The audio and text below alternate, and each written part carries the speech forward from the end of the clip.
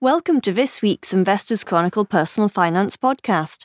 I'm Leonora Walters, and joining me today are Ziani Bhatt, personal finance writer at Investors Chronicle, and Victoria Hasler, Director, Research and Consulting at investment consultant Square Mile. Over the past 10 days, the talk of the town, as far as fund investing is concerned, has been the suspension of LF Woodford Equity Income Fund and the knock-on effects this has had. And its suspension from trading came as a surprise to many people, myself included. Victoria, it was apparent that LF Woodford Equity Income wasn't performing well, and that it had shrunk due to redemptions.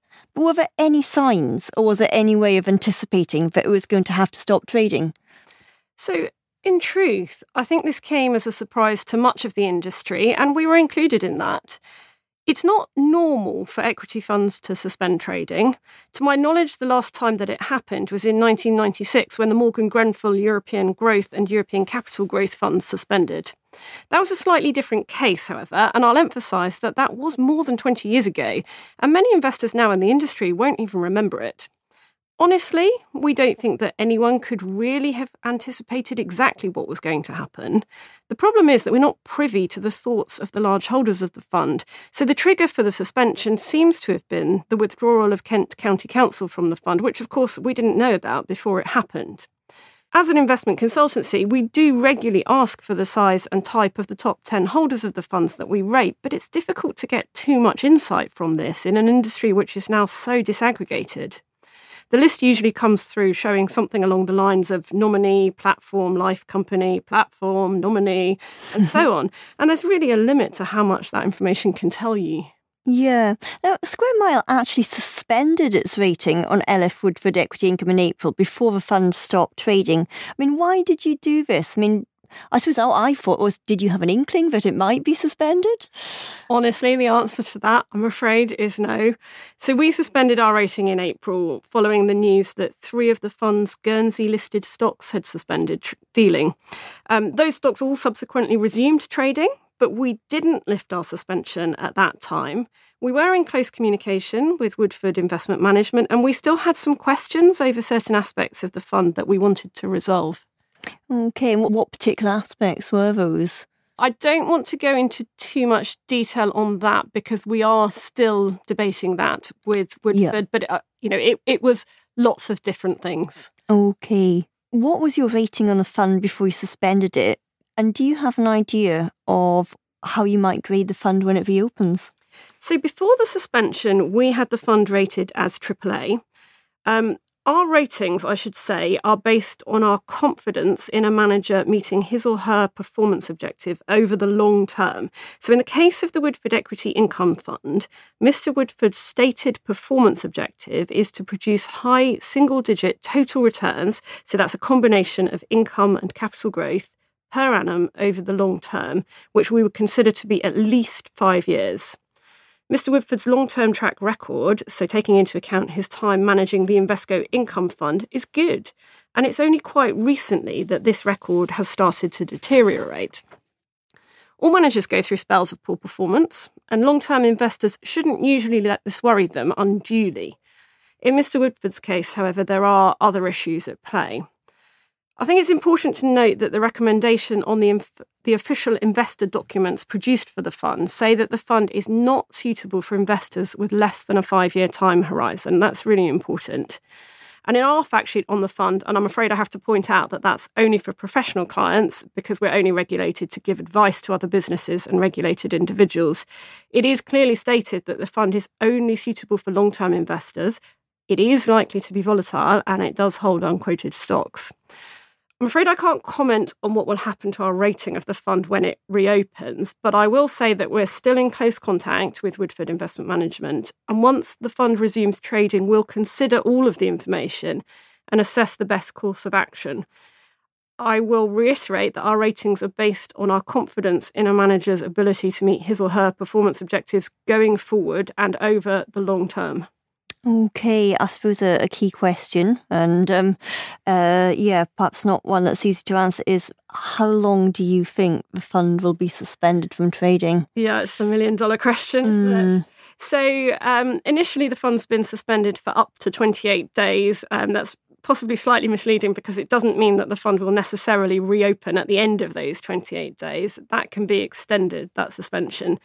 It's our understanding that Woodford Investment Management is in dialogue with the regulator and the FCA, keeping them fully informed of the situation. But at the end of the day, it's actually the decision of the ACD, which you can think of as the fund's administrator, in agreement with the regulator, of course, and Woodford Investment Management, who will take the final decision on when the fund should reopen. Okay. Now, when LF Woodford Equity Income does reopen, should investors who have been stuck in it look to take their money out too?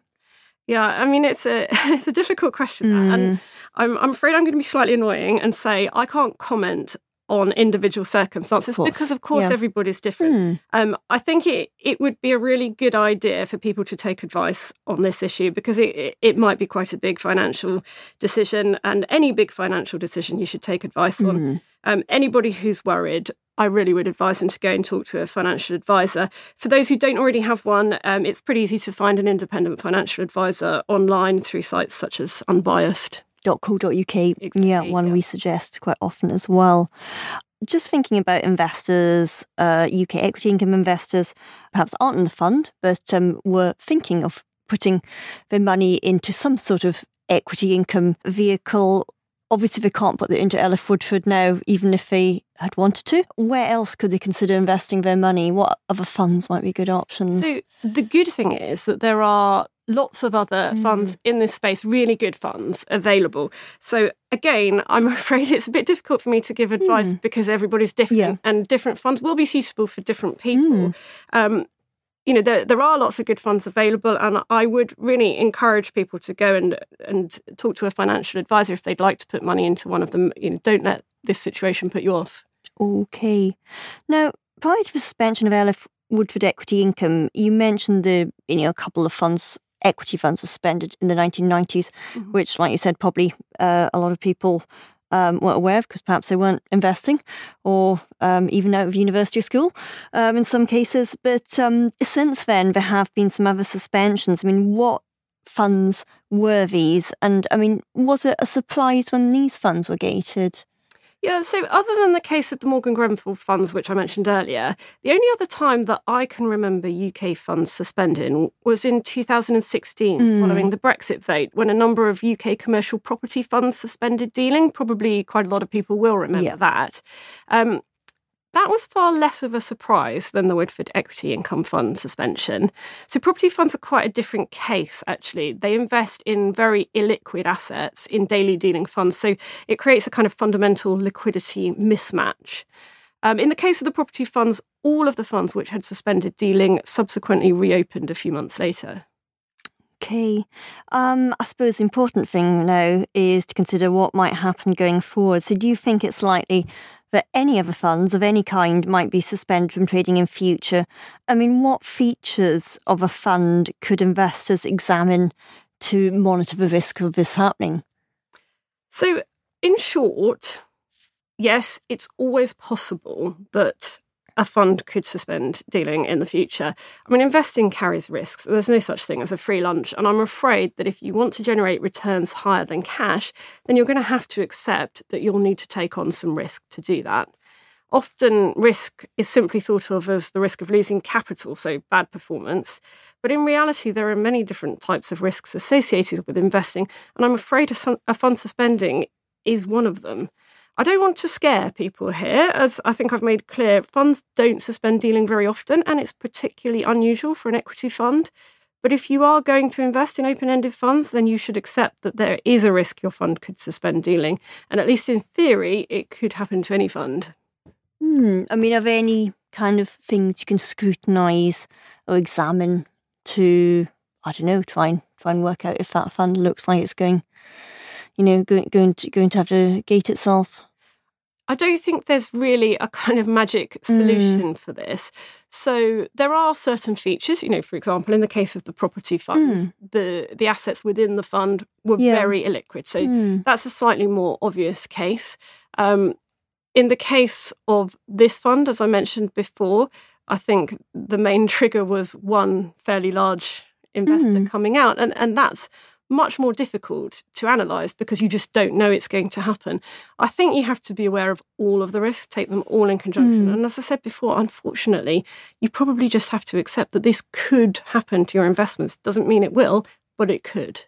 Yeah, that said, I mean, the Woodford Fund, it's classified as an equity fund, but in actual fact, it had a chunk of unlisted investments, which made it a bit more liquid, perhaps a bit more like the property funds. So ultimately, if you're investing in an equity fund, let's say, rather than a property fund, actually, do you really have to worry about this? Because it's not really ever happened to a conventional equity fund, has it? And I wouldn't describe Woodford Equity Income as a conventional equity fund because of those unquoted. Yeah, I mean, it certainly happens a lot less often. I mean, as I said before, I think everybody should be aware of what they're investing in and the risks associated with it. I don't want people to overreact to this. It really doesn't happen very often. It's extremely unusual for equity funds to suspend dealing, but you should be aware of the risks in your fund. I mean, again, we would always recommend taking advice before you invest and being fully aware of what you're getting into.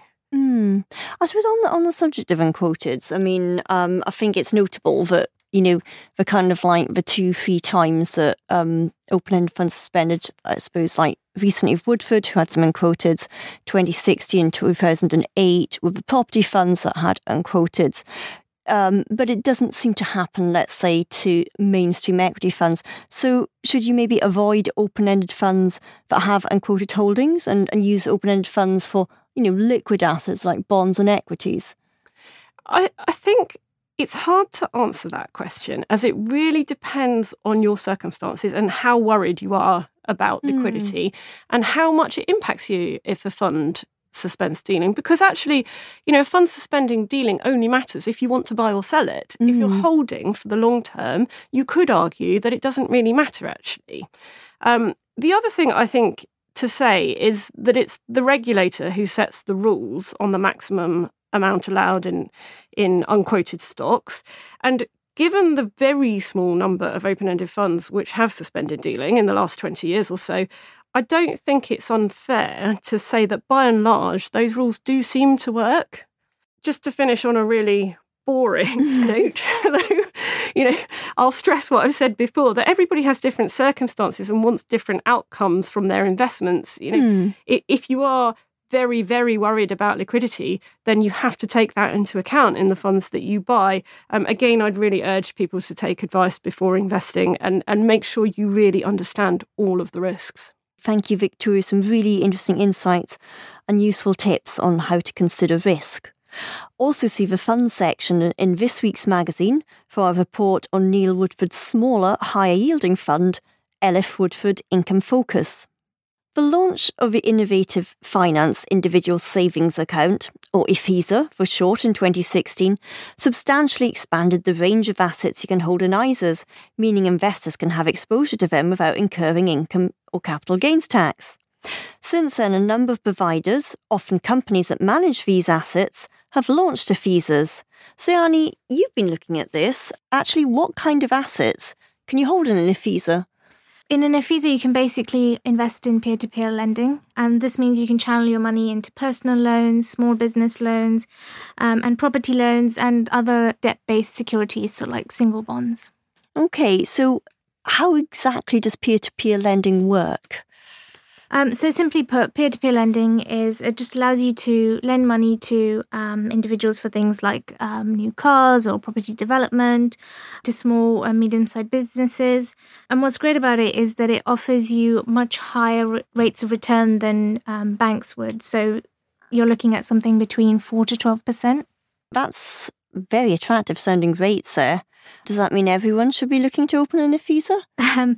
No, it's actually more for investors that can allocate some of their portfolio to very high risk loans. So not at all like cash then? So not at all like cash. Peer-to-peer lending is very risky. One of the main risks is that the borrower might default. Although some innovative finance ISAs offer a safety net, there's no assurance that the safety net will be able to recover the entirety of your loan. There's also, as you mentioned, it's not like a cash ISA, so there's a lot of false marketing around. If we look at the recent example of London Capital and Finance, which falsely marketed mini bonds as an something that can be sold in an innovative finance ISA, which it's not. And it turned out that there were a lot of highly suspicious transactions which actually went straight to the 4 men behind the company. Okay, thank you, Zayani. And see this week's Money section for her full report on the rewards and risks of innovative finance ISAs. That brings us to the end of today's show, but also see this week's Investors Chronicle or the website at www.investorschronicle.co.uk for more Neil Woodford's funds, equity income and alternative investments. Thank you for listening and have a good weekend. Ever catch yourself eating the same flavorless dinner 3 days in a row? Dreaming of something better? Well, HelloFresh is your guilt-free dream come true, baby. It's me, Keke Palmer. Let's wake up those taste buds with hot, juicy pecan-crusted chicken or garlic butter shrimp scampi. Hello Fresh. Stop dreaming of all the delicious possibilities and dig in at HelloFresh.com. Let's get this dinner party started.